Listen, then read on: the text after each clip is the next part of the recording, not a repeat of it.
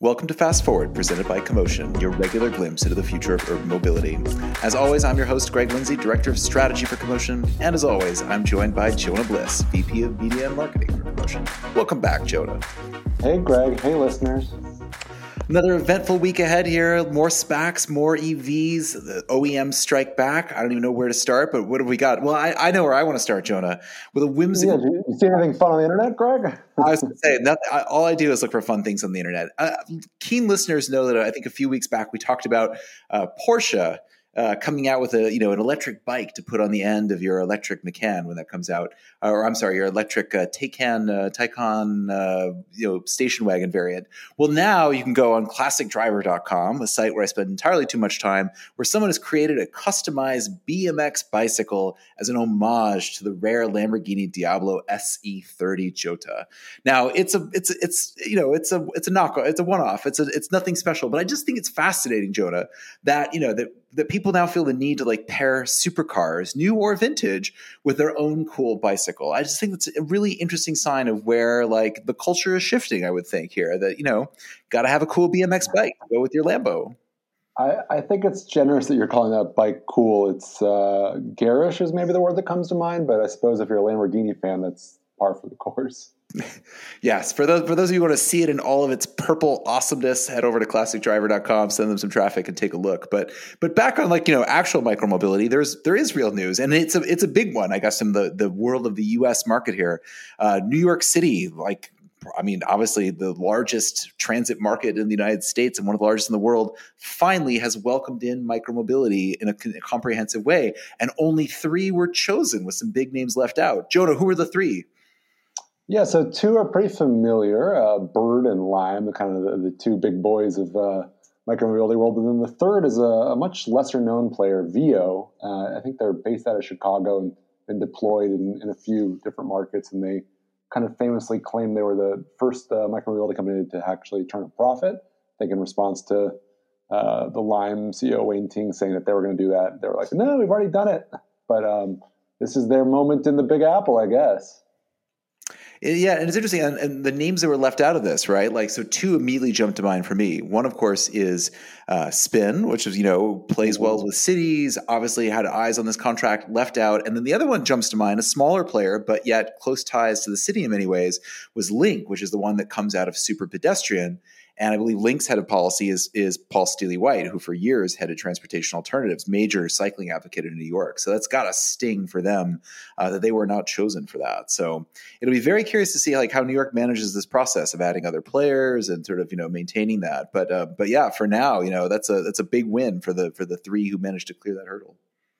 Yeah, and for listeners that haven't been tracking this story that closely, New York famous for many things, transportation, but generally not small form factor ones. And not only has the battle to get micromobility as a shared service approved been a long uphill climb, but even other things like e-bikes have long been super contentious in New York, with all sorts of sort of sad implications in terms of who needs e-bikes. Often delivery workers who are largely immigrant communities, and the NYPD, just doing meaningless grabs of people's sources of income in the, just seemingly for no good reason. But it's yes, and for the course. And 2 obvious, tie-ins to this. One, Andrew Yang, who, is leading in most polls for the next mayor of New York, which will be interesting because they're going to adopt ranked choice voting for this year. So first of its kind for New York City mayor elections, and largest in the country.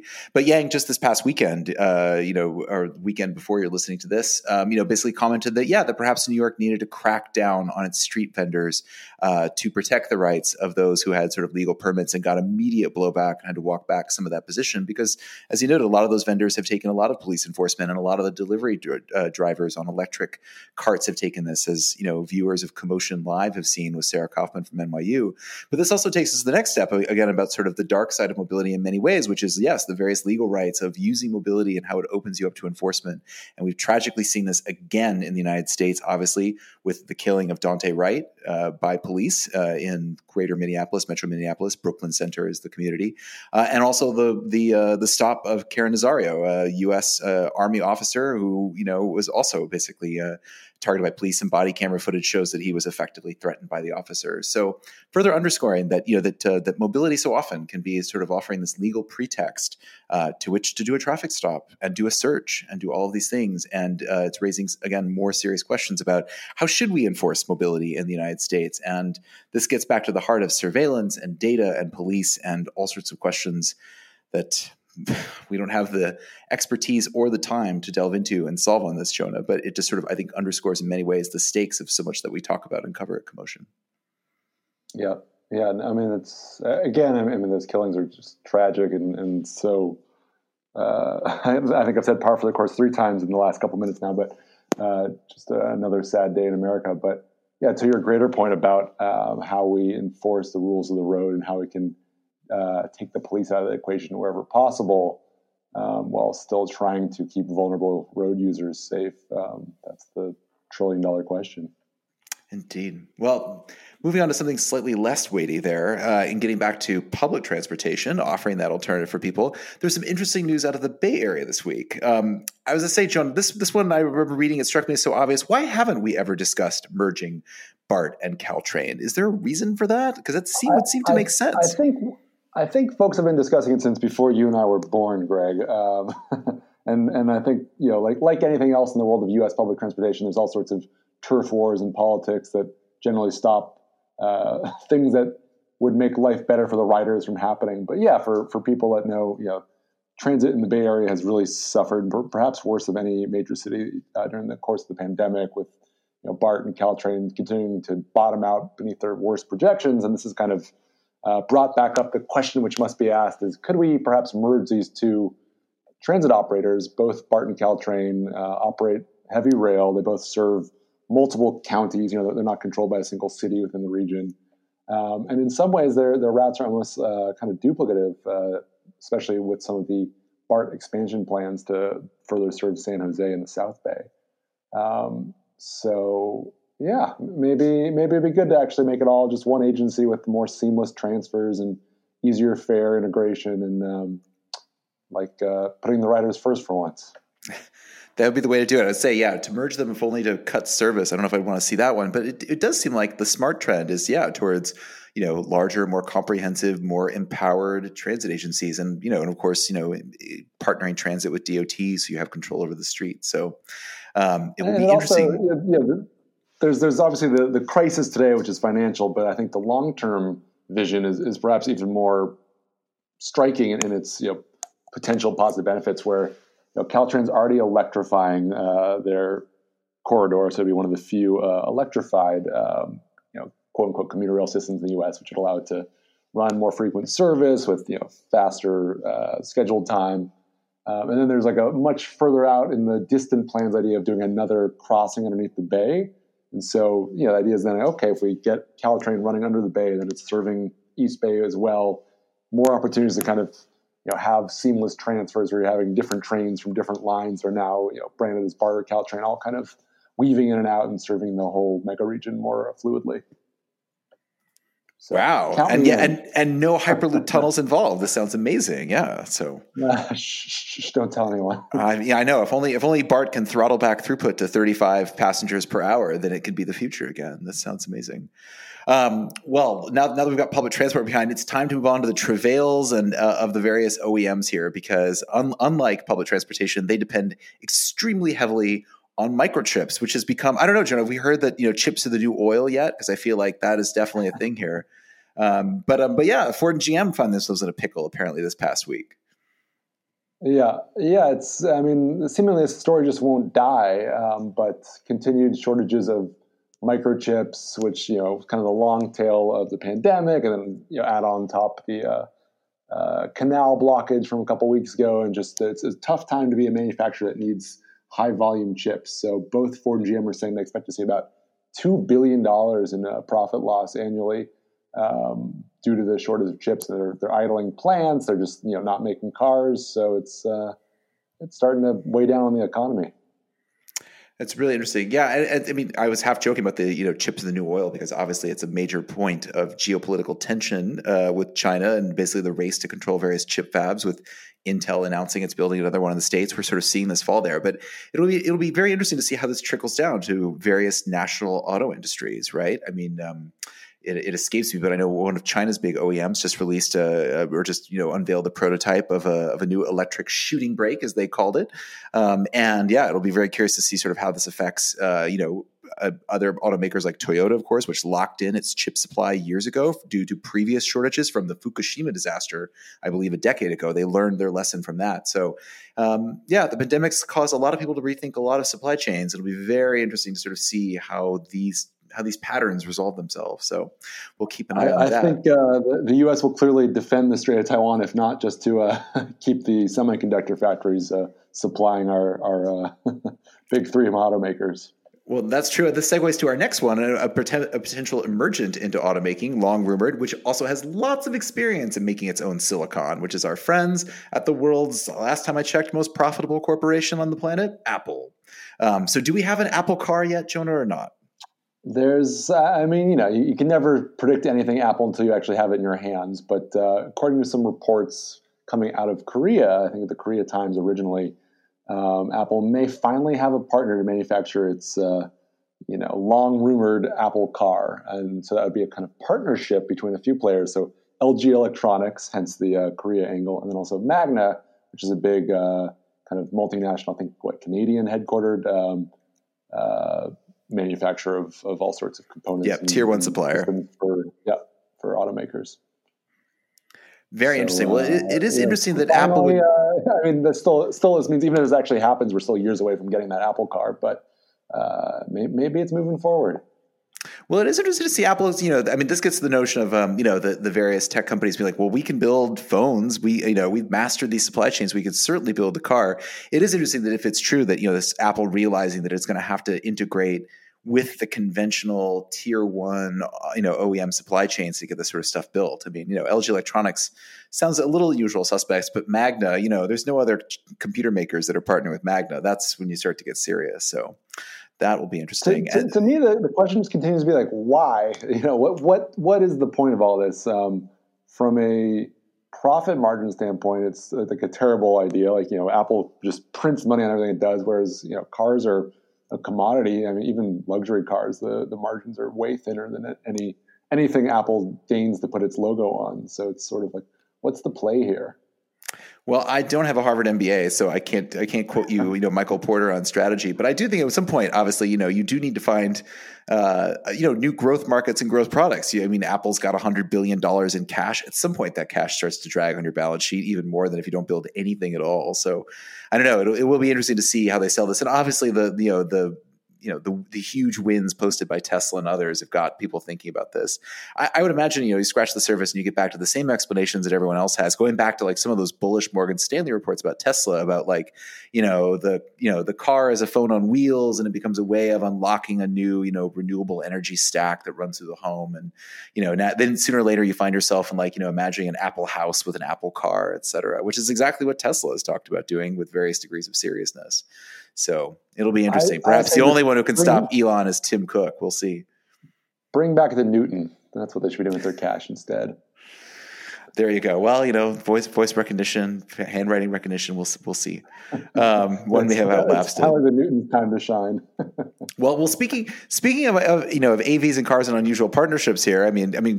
Cruise has just raised apparently $2.75 billion from Walmart, among its others. So I think that's really interesting. Now we're getting into fun corporate strategy here. So apparently this is a bet by Walmart to get into sort of logistics stack. What do you think is behind this news item? It's I think we've actually seen a lot of things kind of moving in this direction, right? Too Simple, another AV for kind of trucking and freight, just unlocked a bunch of cash as well. So I think we're starting to see, I don't know if the whole market realizing this, or maybe just really strategic, e-commerce wholesalers, people that need to use freight, realizing that, all right, maybe the AV for general, car usage isn't quite ready, but for specialized applications like freight and logistics, where you're going to you're just on Highway 20 for 500 miles, and you can map it out and have fewer edge cases. Seems like the AV future is approaching a little bit faster than we expected. Yes, perhaps it will arrive here finally in 2021. Well, I want to point out, we covered the AV side, but I want to pivot quickly here before we cut to our guest here on just the pure EV side. So it's interesting. In the past few days, as you're listening to this, we've seen two of the big German OEMs have come out with their next model AV. So we've got Mercedes dropping the 2022 EQS 580, which is basically an electric S-Class. And then Audi came out with the Q4, which is their sort of, a little bit more entry-level electric SUV on the e-tron platform. So it's very interesting. So now there's lots of lively speculation out there among the EV heads about, to quote Alex Roy out on Twitter, for example, Mercedes or Lucid Air. And of course, the faithful line up to shout the joys of Lucid, even though last time I checked, they haven't actually produced a car yet. So I guess, push comes to shove and I had to put my money down, I probably would go with the one that actually has a century-long history of producing cars. But it will be interesting, Jonah, about if other customers feel that way, if they look at this and be like, whatever, more of the same. Like here, I'm going to go with the unproven, gorgeous, clean sheet design of something. I think it's going to be really interesting for the EV segment when we hit the space here, where Tesla successfully built this from scratch before the OEMs were fully paying attention. But now going forward, can everybody be a Tesla? Can you truly boot up that supply chain and compete with the full-throated fervor of the OEMs and their, manufacturing efficiencies? I don't know. We'll see. You're an electric car owner. What do you think? And a big three owner nonetheless. Well, you remember I had to return my Volt a few weeks ago. Lease was up, but no, I think if there's one thing it says is that once the Germans are all in, EVs are here to stay. They're generally on the more cautious side. So it's obviously a trend that's not a trend. It's a real thing, and that's why I'm excited to talk to our guest in a second. Zach Jennings, CEO of EV charging startup Chargie. We're going to kind of really get into the details of where the EV market is headed and what all the proposed legislation out of DC and Sacramento means for this quickly growing industry. All right. Well, let's hear from Zach. All right, everyone. I'm here with this week's guest, Zach Jennings, the CEO of Chargie, which is a EV charging startup based out of the greater LA region. Really excited to have him on, and thank you for Tracy for setting this up, because I think it's a great, timely conversation. Obviously, EV charging very much in the news, given all the kind of investment, incentive, subsidy things happening out of DC and other local governments. So, Zach, welcome to the show. Hey, Jonah, thank you for having me. I appreciate it. Yeah. As anyone that listens to this show probably knows, we're big fans of EVs. We love to rib on Elon, but this is America after all. And I think realistically, if we're going to tackle our climate goals, we need to get people out of ICE and into EV vehicles. So anyone that's working towards that goal, I wish them all the best. Zach, why don't you give us a little background on Chargie? Yes, I'd love to. So we actually started off at PCS Energy here in Los Angeles in the solar space. We really focused on providing solar to apartment buildings and commercial buildings. And as we developed through that, we started getting the requests for EV chargers. So once the EV charging business kind of picked up, we started dabbling into it.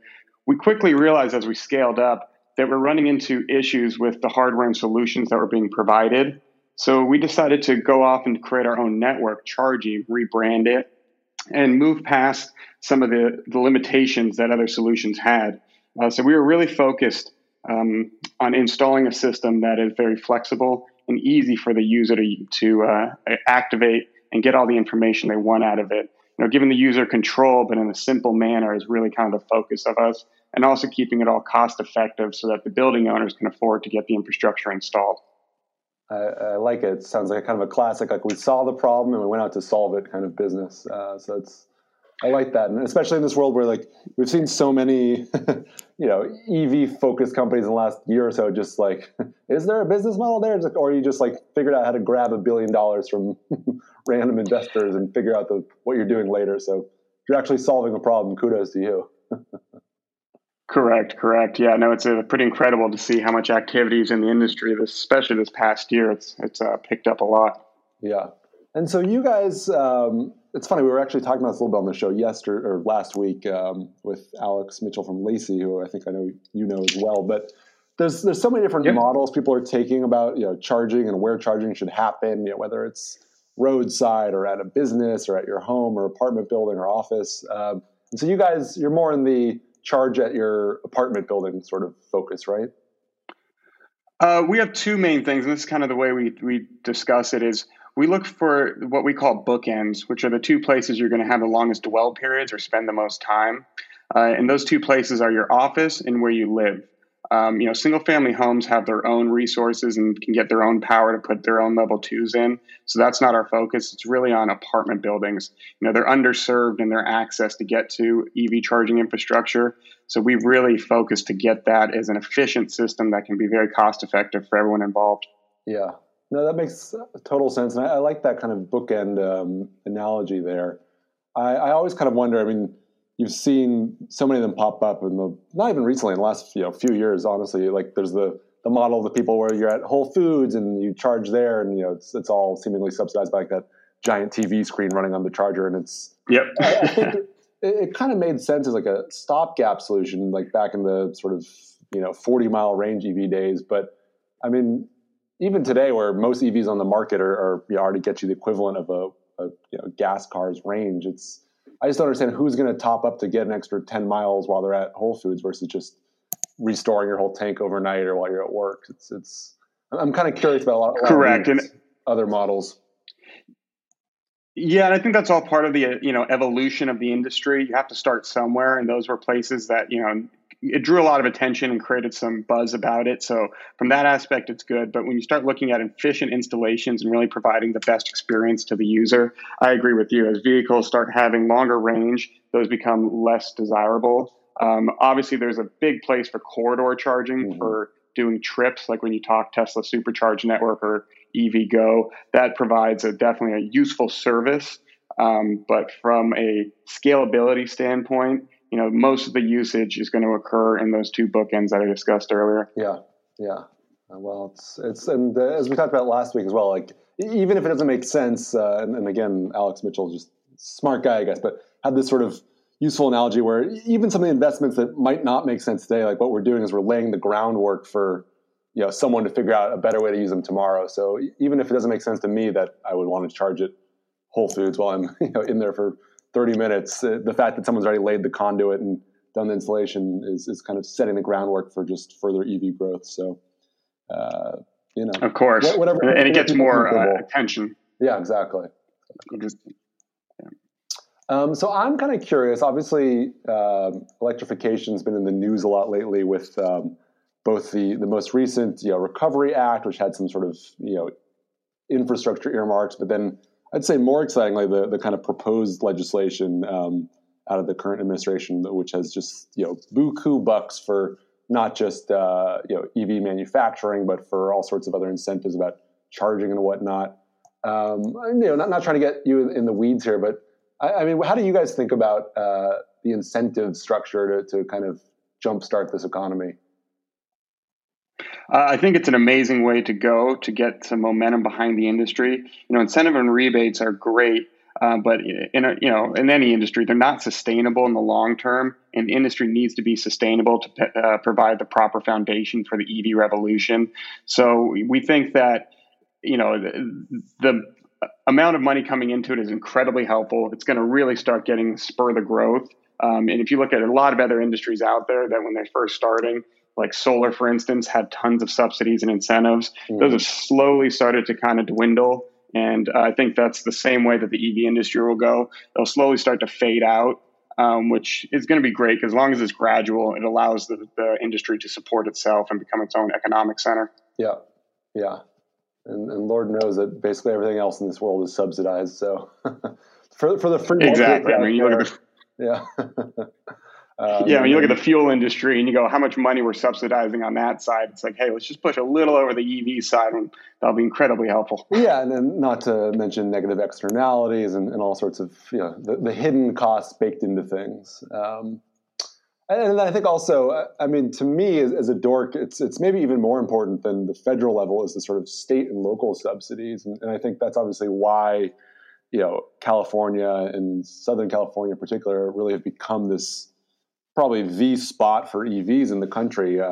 Combination of the, I think, existing, history of automotive innovation and technology, but of course the state and LADWP have been very generous in terms of their own rebates and kind of being ahead of the curve there. Is there anything that you would see like other states could learn from there? I think we've done an amazing job, and you got to thank Arnold Schwarzenegger from when he was governor, creating the cap and trade system with the LCFS. It's been a huge beneficial revenue stream for a lot of EV networks out there, and I think there are going to be other states that take on some form of what he pioneered. Yeah, that's. I feel like the governor always gets kind of like under-remembered, and he obviously had a kind of rocky tenure. Both coming in on the recall and then being afterwards being seen out by seemingly everyone's favorite governor after him. But he really laid the groundwork for a lot of kind of environmentally responsible things, and it's you almost forget that he had a little R attached at the end of his name at the time. Exactly. And one day we'll even get that bullet train, I think. Yeah, I think it's on its way. What did they say?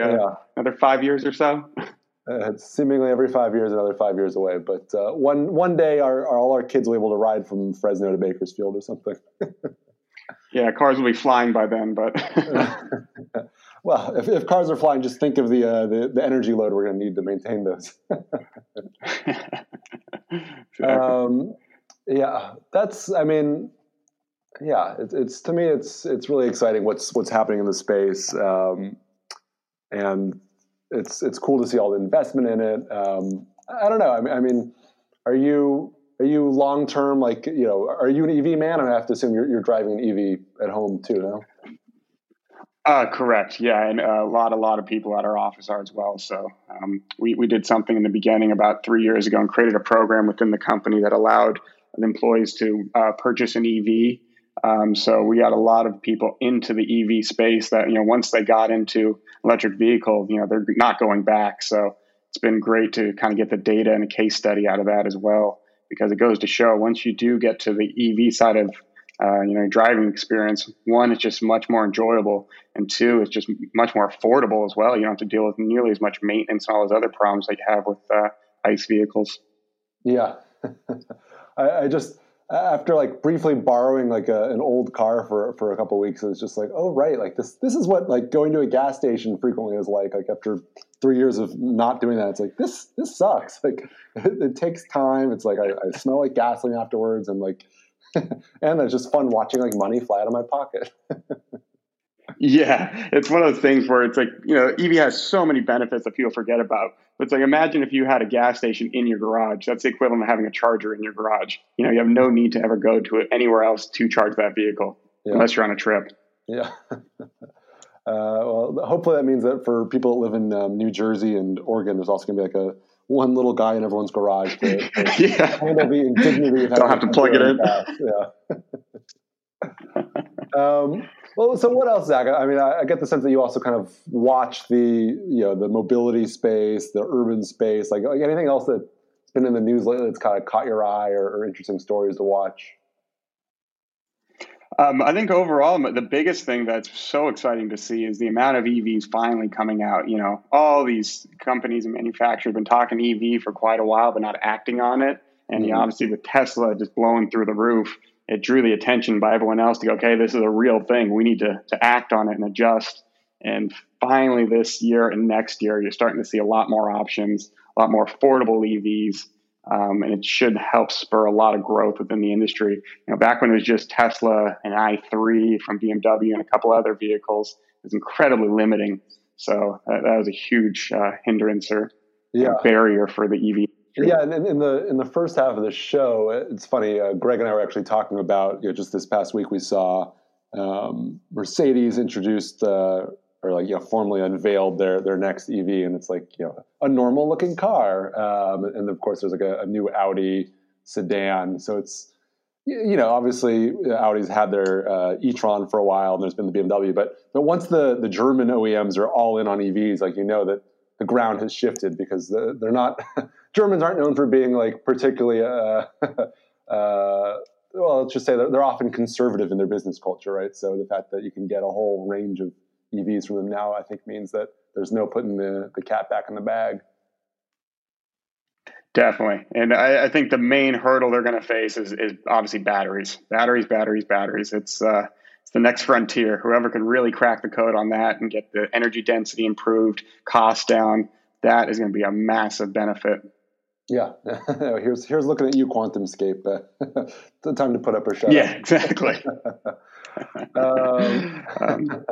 All right, Zach. I mean, yeah, this was a lot of fun. I love dorking out about EVs, obviously. Any other kind of parting thoughts for our audience?